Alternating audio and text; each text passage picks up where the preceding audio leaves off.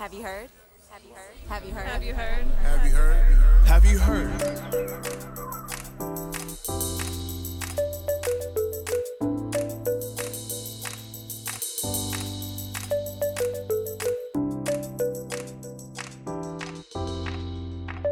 Welcome to Have You Heard? I'm Jennifer Berkshire.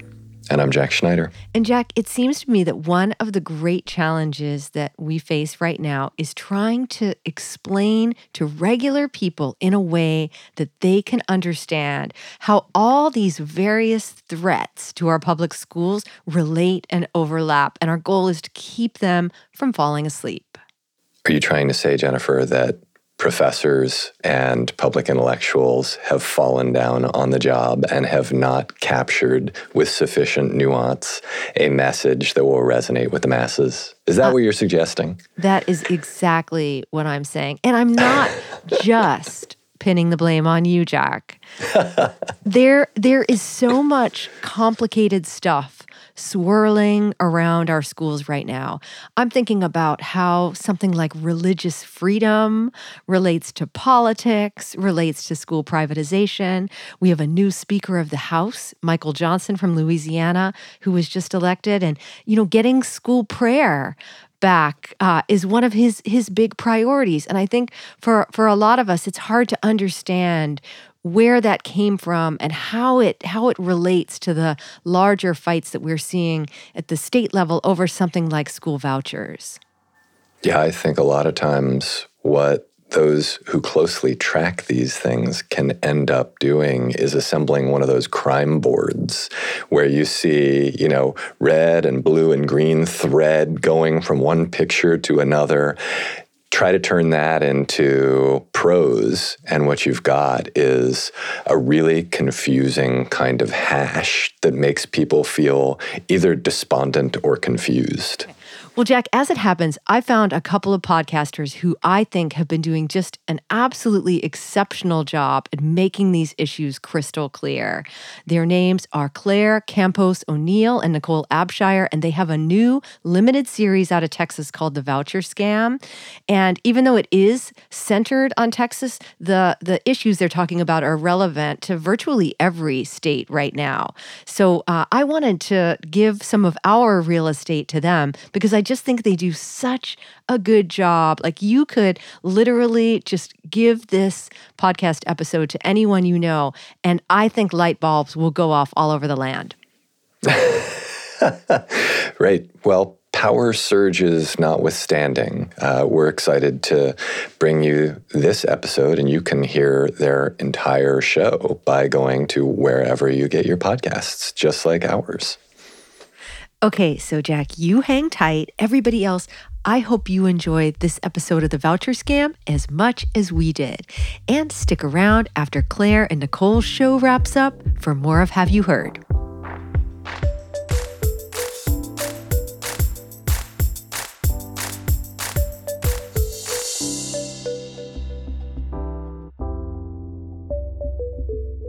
I mean, it is that feeling of betrayal. To think that he's not even having conversation with us now and has voted against us throughout, we got betrayed, and let's try and figure out why. That's Chris Tackett. In 2014, he became a school board member in Granbury, Texas. Before that, he wasn't really politically engaged and didn't know much at all about local and state election funding. I mean, I only paid attention to politics at the top level, and at the local level and state level, I really didn't pay any attention. Chris was about to pay a lot more attention to the role of money in politics.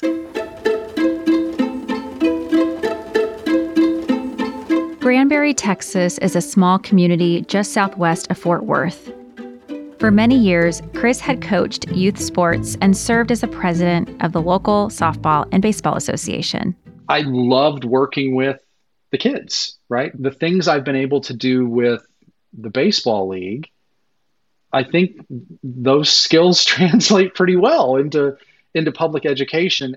So Chris decided to run for school board in 2014. There are a little over 1,000 school boards in Texas, and trustees are responsible for overseeing the vision of the local school district. They are nonpartisan, elected representatives. You do not declare on the ballot if you're a Democrat or Republican, and they are unpaid positions. Chris threw his hat in the ring and won his race. A couple years later, in 2016, while Chris was still in his first term as a school board trustee, another race was heating up in Granbury. A first-time candidate named Mike Lang was running to be the Texas representative for House District 60, and Mike Lang won his race. Shortly after, Chris and the other school board members met with Mike Lang. As we had done with previous representatives, school boards sit down and they basically write up their wish lists, right? Hey, here's the kinds of things we'd like you to support. Here's the bills that we've already seen filed. Please support this. Don't support that. Hey, when it comes to vouchers, just say no, those kinds of things. And Mike Lang, as we met with him, he kept telling us, yes, support the public education. Chris and the 6 other school board trustees walked away from the meeting feeling like they had a public education ally in their corner, which was a relief. School boards need the support of their state representatives because the representatives ultimately control the state's budget, meaning how much money school districts get. But then something unsettling happened with Mike Lang. When he actually started voting, the way he cast ballots was exactly the opposite from where we had hoped and asked. And he had told us, hey, yes, I'll be able to support those things. So it really got me questioning, why would someone do this?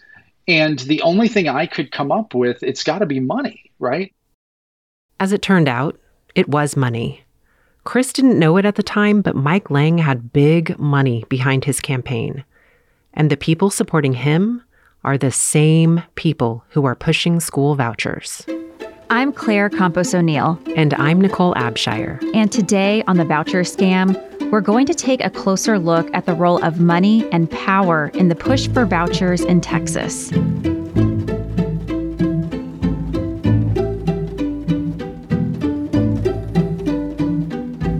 On the last episode of the Voucher Scam, we made the case that vouchers are indeed a scam. They don't deliver what they promise, and they would divert money from our already strained public school system. Vouchers are a nonpartisan issue in Texas, and they have created a rare alliance between rural Republicans and urban Democrats. And yet, they won't go away. Part of the reason we're doing this podcast now is because in October 2023, Governor Greg Abbott is once again making a push to force through vouchers. So, given that vouchers are unpopular, why won't they just go away? Who keeps pushing it, and what exactly are they trying to accomplish? Claire and I have been hard at work studying this issue, and the more we look at it, the more we've come to see it as a microcosm for so many other things going on in our political climate, especially issues surrounding Democratic participation, dark money in politics, and minority rule. So in this episode, we want to try to accomplish 3 things. First, we want to help you see some of the key players behind the relentless push for vouchers and what their broader goals are.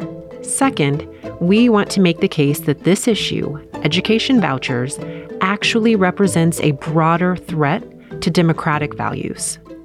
And third, maybe most importantly, we want to remind you of something fundamental. It is not too late to take action. We can still do something about all of this. Okay, so to get there, let's go back to 2016 with Chris, the school board trustee at Granbury ISD. Candidate Mike Lang promised to vote for pro-public education bills, but once he became Representative Mike Lang, his actions told a different story. The first set of votes that we actually got feedback on, it was like, oh, well, we need to set up a meeting because obviously he misunderstood. I mean, it all has to be this misunderstanding. And then when he won't take the meetings, just, sends back a note, those were the best votes I felt like I could take at the time, or it was something along that, right? Just a total cop out. And then stopped meeting with us, stopped replying to the superintendent. I mean, it is that feeling of betrayal. Chris and the other trustees couldn't understand why Representative Lang was ignoring their input and dismissing their concerns when it came to public education. After all, the trustees were the ones tasked with delivering public education to the community. Mike Lang should have been their ally. You do feel like when you're dealing with an elected official and they tell you something that you should be able to bank on that, right? There is a measure of, I think, inherent trust that we give to elected officials. And the cynic in us might say, well, what did they expect? Politicians lie. They tell us what we want to hear. But Chris thought that because of Mike Lang's connection to the community, Mike would see the importance of working with the school board. He lives in Granbury, in our community, in our school district. To think that he's not even having conversation with us now and has voted against us throughout, how do you square that? You see, Chris and the school board depended on Representative Lang to keep his word. While the school board creates the vision and direction of the school district, it's the legislature's responsibility to decide how much money schools actually get in Texas. They hold the power of the purse. So when Representative Lang did not follow through on his promise, Superintendent Jim Largent decided to take matters into his own hands. My superintendent retired from being a superintendent in a public school and said, I'm going to run. So he ran in this race against Mike Lang. And we thought, oh, this is going to be a no-brainer, right? This is a guy who is all about public schools in the largest school district, in the largest community inside the district. Jim Largent was a well-known figure in the community. When he decided to run in 2018 and challenge Mike Lang in the Republican primary, it seemed like Largent would be a shoo-in. But even though Largent had strong ties to his community, he was overshadowed in one key area: campaign funds. When you look at the money that went into Mike Lang, it was over $500,000. There's this little formula I learned about when I was a candidate. Money equals communication, and communication equals votes. Here's how it works. Money buys you mailers, social media ads, texting campaigns, commercials, billboards, more mailers. You can pay people to knock on doors for you. You can afford a bigger staff, or any staff. You can pay people to write your speeches and even go to events in your place. Money pays for marketing the candidate to voters. In Mike Lang's case, the money was primarily coming in from a small group of Texas billionaires. Can we talk a little bit about these billionaires? Who are they and what are they after? The two names that, again, were crystal clear from the beginning for me are Wilkes and Dunn. Ferris Wilkes and Tim Dunn made their billions from oil and gas, and they've given close to $18 million of it to conservative state candidates and political action committees. Ferris Wilkes and his brother Dan, they believed they were given their riches by God to then be able to push the things that they believed God wanted. We wanted to get a better understanding of how religious values are playing into this issue, so we reached out to Jennifer Berkshire. Jennifer writes and podcasts about the intersection of education and politics. Now, you see that virtually every state has its own conservative billionaire. And you know what I'm talking about in Texas. You have them. And their priorities are always school privatization, often religious education. And then, the idea that we're going to lower the tax rate on the people in the state who have the most money. And so that's where you see that you have, very influential thumbs on the scale for this vision of actually making things less equal. Billionaires putting their thumbs on the scales isn't new or unique to politics. But the desire to impose religion onto government is a key goal of many Texas billionaires. Money and power is always a part of it. But this religious ideology, this desire to impose religion, and if it won't, let us impose our religion on it, we're going to break it, kind of a thing, really was the driving force behind this. And the attack on public education was a core element of what you saw from the ideology of the people, the billionaires funding this. Forrest Wilder, a writer and editor at Texas Monthly, who we heard from in episode 1, has reported on the end goal of these Texas billionaires. They just pump tons of money into PACs and candidates and lobbying, essentially. And they just really believe that public education needs to be privatized. And they've got the money to fund politicians and to try to get their way.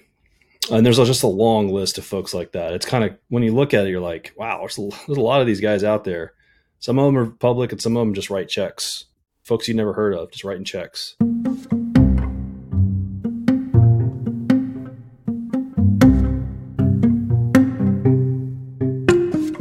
After Mike Lang won the 2018 Republican primary, Chris Tackett got curious. Where exactly was Mike Lang getting his money? When I ran for office back in 2022, I had to file reports with the Texas Ethics Commission, or TEC. The TEC requires that anyone who gives directly to your campaign must provide their name and occupation. And this is the important thing. There is no limit to how much someone can give. TEC reports are available to the public, so Chris was able to pinpoint the source of Lang's campaign funds. Individual donations, which is what I was seeing with Ferris Wilkes, right? He was writing hundreds of thousands of dollars at a time to one candidate. That was just, it felt crazy. One person giving hundreds of thousands of dollars to one candidate. But really, it didn't stop there.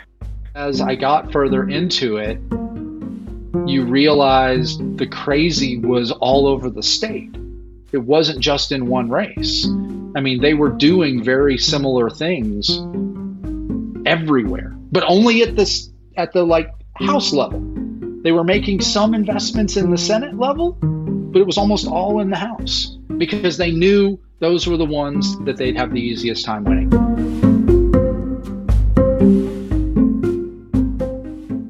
One of the reasons we care about this issue, education vouchers, is because the way we see it, public schools are deeply connected to our democracy. Think about it. American democracy is a gathering of people from around the world seeking opportunity.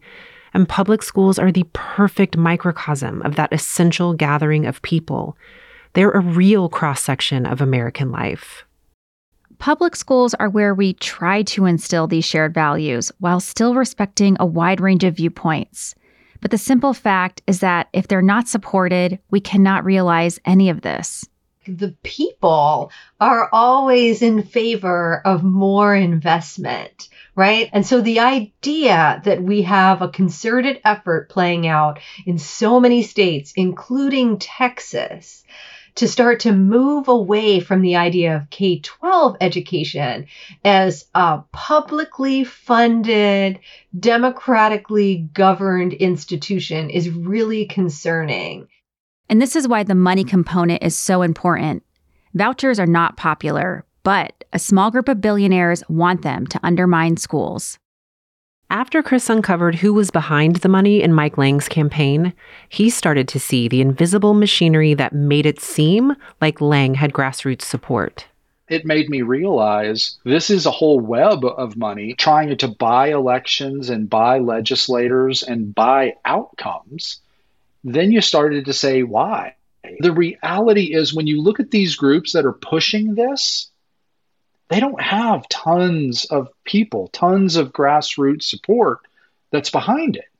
It's these handful of the mega rich who are driving this narrative, trying to convince people your schools are failing. Texas billionaires are not just trying to buy votes. They are using their money to create the illusion that their policy priorities have grassroots support. And the key constituency they are interested in persuading is rural Republicans. The whole plan is to figure out ways to use their influence to counter the rural Republicans, replace them with different rural Republicans. And then you think about how a similar dynamic is playing out in all these states. And what's been so eye-opening to me, there's an enormous gap between the policy priorities of those brothers and what people on the ground actually want. And that there is no single issue that this is truer about than school vouchers. At this point, you might be wondering, why are the Wilkes brothers and Tim Dunn so set on changing public education as we know it? And why are vouchers their issue? Ferris very clearly speaks to, well, the thing we got to do is we got to work on our schools. It's the gay agenda. Here's Dan and Ferris Wilkes at a Pastors and Pews event in 2014. And bring the Bible back into the school and start teaching our kids at a younger age and, focus on the younger generation. They're being taught the other ideas, the gay agenda every day out in the world. So we have to stand up and explain to them that that's not real and that's not proper, it's not right. Tim Dunn is from Midland and another oil and gas man, billionaire, right? He has been very active in Texas politics. And this is Tim Dunn at a Convention of States event in 2022. I like to say the Bible is mainly about politics. Politics is people engaging with one another in an organized way. And all organization is based on some kind of values. And values come from your beliefs. So really, politics and religion are inseparable. The reason why the Marxists did this religion and politics don't mix is because they have defined religion as all beliefs other than theirs. Chris told us about another organization, largely funded by billionaires, that is a big player in the pro-voucher movement in Texas, the Texas Public Policy Foundation. The Texas Public Policy Foundation was started by a gentleman named James Leininger. A lot of the other, super conservative voices in the state have served on the Texas Public Policy Foundation. In episode 1, we told the story of Governor Abbott going on a tour to private schools throughout Texas to drum up support for vouchers. Something we can all agree on. Parents deserve access to curriculum. Parents deserve access to what books are in their child's library. It was called the Parent Empowerment Tour. Who is helping him run this tour? The Texas Public Policy Foundation is an extremely well-funded nonprofit that exists to further the agenda of its extremely wealthy, highly ideological political donors. And they have been working on vouchers since they were founded 40 years ago. They're all in on this. This is their do or die moment. There was a letter actually sent out by the Texas Public Policy Foundation in November of 2021 that said, our public schools are Marxist indoctrination centers, and now is the moment that we can free all of these kids from these centers, and it's via school choice and education savings accounts and vouchers. They rail against the LGBTQ community. They speak in all of these, again, propaganda, buzzword, fear-based components. But that's absolutely the same core language that you hear the governor using right now. It is kind of weird to watch Abbott in action. He is trying to close the gap between the fact that they have succeeded in getting a lot of people in Texas really worked up about this fear of indoctrination. So think about what we went through in the aftermath of George Floyd's murder. Suddenly there are protests that pop up. And they pop up all over the place, including in small rural communities that had never seen a protest like that before. Again and again, the protests are led by kids. And people look around and they say, I don't know where the kids are learning this stuff, but they're not learning it from me. I bet they're getting it through the schools.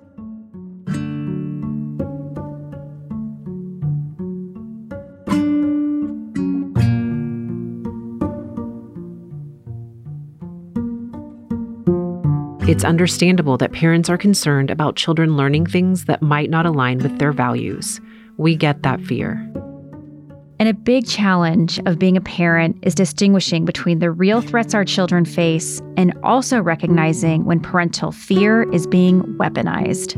The first thing people need to know is just how old this stuff is. You could go back and replace the words secular humanism or feminism with woke, and you would feel like you had come forward in a time machine.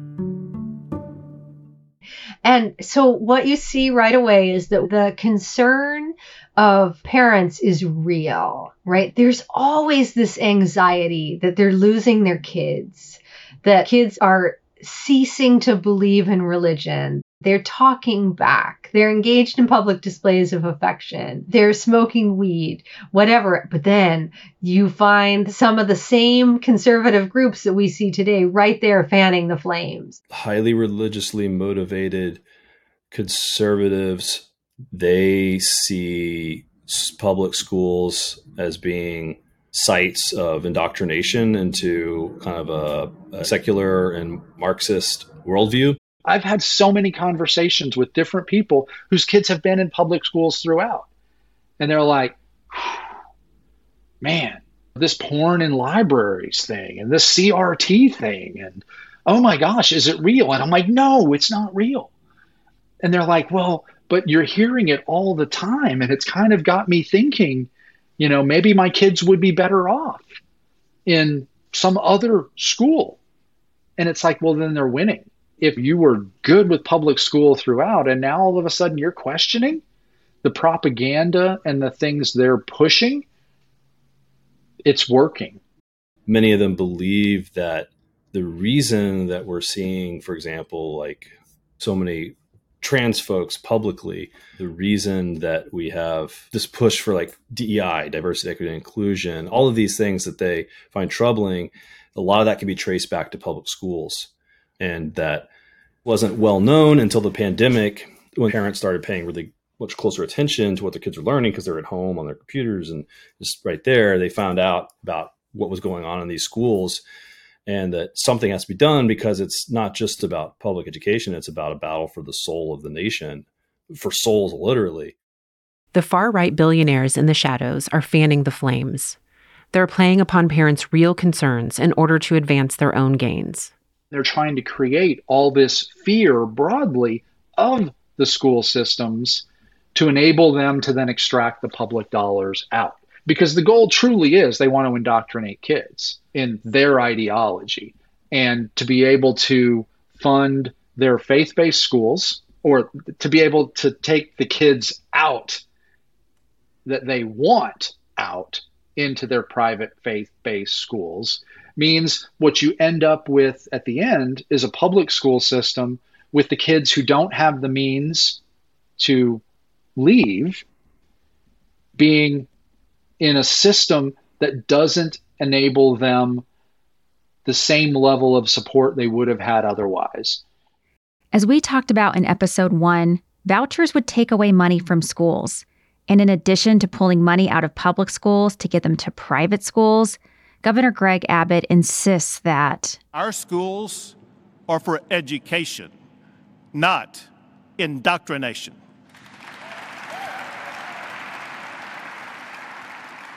I want to pause here for a minute and talk about this word, indoctrination, because this word gets thrown around a lot in the debate over vouchers. So what do Governor Abbott and his supporters really mean when they use the phrase education, not indoctrination? It's kind of strange, right?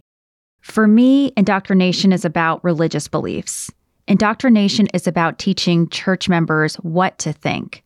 Public schools, on the other hand, teach students how to think.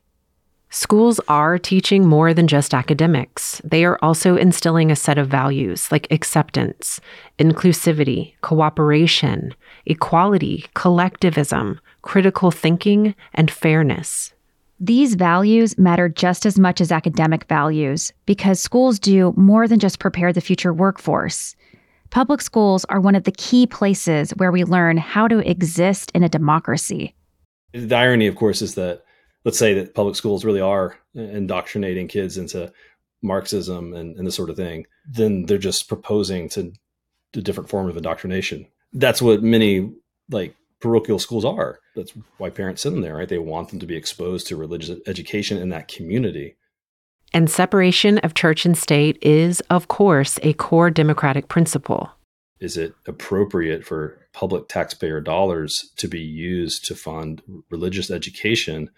That's sort of debated at the legislature, but I don't know that the debate frankly matters all that much, because everybody's already made up their mind on it. And those who control the Senate and many of the members of the House just don't see it that way. The Supreme Court has opened the door for this kind of radical interpretation of religious freedom. If you happen to be a billionaire and this is your policy priority, which is it always seems to be, you have enormous influence, and especially at the state level. And so this, they see the culture war as having tilled the soil, and they are going for it. There is a movement that is working to undo the separation of church and state. One of its goals is to make America a Christian theocracy, and it is called Christian nationalism. So when you think about Christian nationalism and this broad desire to control, right? The idea that we really want to indoctrinate an ideology, right, onto kids and onto whole communities. To be able to get to where you can do that and get the money out of the public school system, you have to be able to convince people the public school system's not very good. Whenever I hear about efforts to really dismantle the public system, I want to know what kind of future are folks who are advocating that? Like, what do they see, and what does it have in common with what we have already seen in this country? If you're really a Christian nationalist, then you want to use the power of the state in order to amplify a Christian nation state and culture. In other words, Christian nationalists have discovered that school vouchers are a legal way to dismantle public schools and move towards what they ultimately want, an authoritarian Christian state. If this sounds alarmist, consider what's happened to abortion rights in Texas and in the U.S. The same political forces are coming for our public schools. There seems to always be a tug of war in our country, a fight between individualism and collectivism, democracy and oligarchy, equality and inequality. While this fight over vouchers in Texas feels like an unprecedented moment, this isn't new. Whatever we're fighting about, we've always fought about it before. We can use the lessons of the past to inform our future. The origin story of public education in this country really happens in fits and starts. Back in the earliest days when the country is getting off the ground, education is private. It's something that well-to-do families fund for themselves. But then we're also going through this process of building the democracy. And so you see a lot of people who are instrumental in that, early period, understanding that if we're going to be self-governed, that educating people for citizenship is going to be absolutely key. You can't have a system where the only people who are getting educated are the people who can afford it. And so gradually you start to see that people turn against the idea that only the rich are going to have it. And as much as the early visionaries of public education wanted it to be a top-down thing, that's just not the way we rolled. And so it really unfolds as a kind of grassroots story. Grassroots movements are when ordinary people come together to collectively organize for change. What is alarming about Tim Dunn, the Wilkes brothers, and other billionaires in politics is that they have been very effective using their money to appear as though their ideas are grassroots. It's like the wizard behind the curtain in The Wizard of Oz. It's an illusion, but few people see it. And when the politicians who are supported by billionaires are elected into office, they are expected to deliver for those billionaires.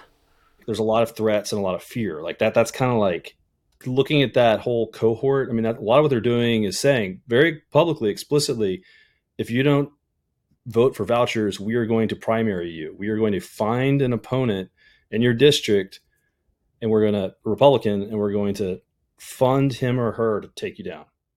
Primaries are a lot more important than people realize.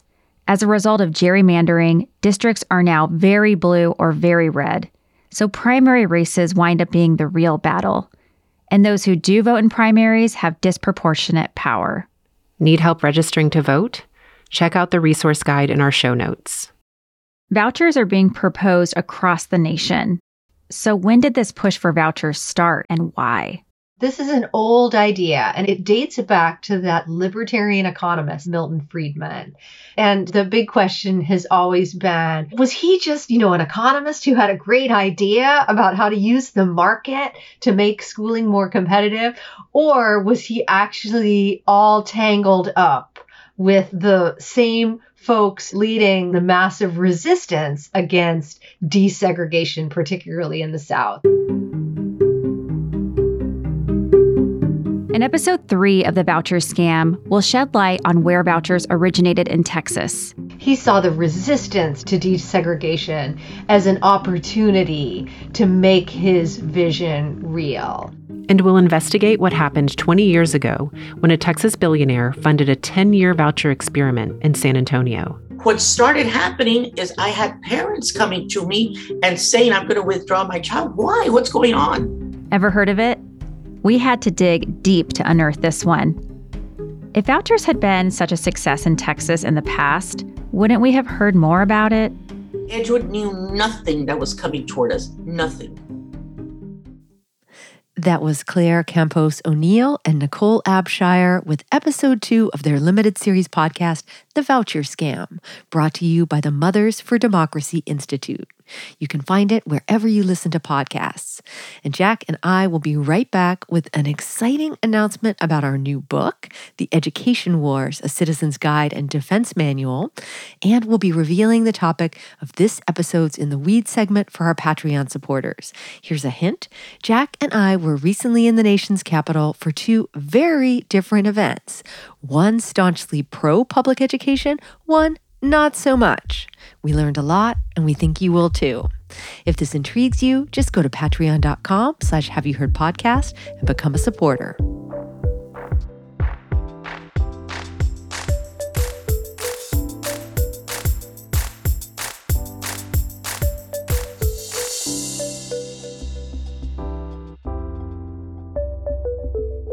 Well, Jack, I so enjoyed that. And I was just really inspired and also, frankly, like a little envious, as someone who's been in this game for a while and knows how hard it is to put together good content. I was just so impressed at how Claire and Nicole were able to feature just, people who are right in the thick of this stuff, who can explain it in a really compelling and accessible way. And of course, like my own starring role in the episode, that was also like, I can't get enough of that either. Well, at least you're upfront about that, Jennifer. I thought that they covered a lot of important issues in that episode, and again, would recommend that folks check out the entire miniseries. Well, Jack, you and I have our own announcement to share. As many of our listeners know, you and I worked really hard over the summer writing a new book called The Education Wars, A Citizen's Guide and Defense Manual. And our hope was that it would be out sooner rather than later.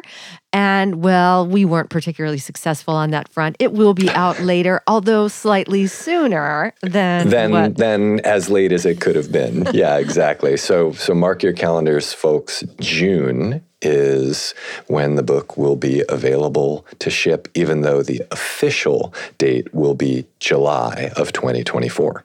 That's right. And we will also have a new website up for the book where you can go ahead and start requesting events with us. And yeah, I think it's going to be really great. Based on the level of interest that I picked up on over the weekend while I was at the 10th anniversary meeting of the Network for Public Education in Washington, D.C., I think that even if the book is going to be out slightly later than what we had hoped, it's right for the moment. Yeah, we are hoping that you will reach out, all of you, as you did when we released A Wolf at the Schoolhouse Door and set up book group chats and other ways for us to try to support the grassroots organizing that you're doing, whether it's super grassroots, you and your neighbors getting together for a glass of wine and a book talk, or, working together in a kind of multi-state coalition, as we've seen some of you doing. Whatever it is, our goal in writing this book was to get it out before the 2024 election. And we'll have several months to work together to try to raise awareness and try to get folks excited about issues and candidates who will be elevating public education. Well, speaking of candidates, many of them are aiming to go to our nation's capital, Washington, D.C. Oh, man, I know where you're going with this, Jennifer. Well, as it happens, Jack and I were both just in the nation's capital, although not together, because that's banned. It's not bad. We were going to different things.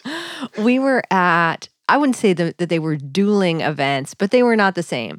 I was attending the big meeting of the Network for Public Education. Jack was at a rather different sort of gathering that he is going to tell us all about in the weeds. And we thought you all might be interested because in many ways, these two events do kind of foreshadow what's to come. And I think we both learned a lot, some good and some bad. So Jack, if people are interested, what should they do? Oh, wow. You're really putting me in a bad position here. Because you know what I want to say. If they're interested, what they should do is, just get over it and just be happy that you got the show. It's done, folks. You got a great episode here, just like you usually get. You should, go out and tweet about it. Tell everybody you know about how great Have You Heard is, even when we're playing other people's podcasts on the show. But of course, I know what Jennifer really wants me to say is that if you want to hear us talk about the sort of state of the politics of education, I'll be talking much more broadly about it because I basically signed an NDA. But come on into the weeds with us, Patreon members. And if you aren't a Patreon member already, you can go to patreon.com/haveyouheard. And you get all sorts of nice things, including a customized reading list, a bonus edition of the episode, and opportunities to compete with each other in multiplayer gaming scenarios. You don't have that one set up yet, Jennifer. Jack, that was pretty good. It's patreon.com/haveyouheardpodcast. And sorry. No one has any idea what you're talking about. Until next time, I'm Jennifer Berkshire. And I'm Jack Schneider. This is Have You Heard?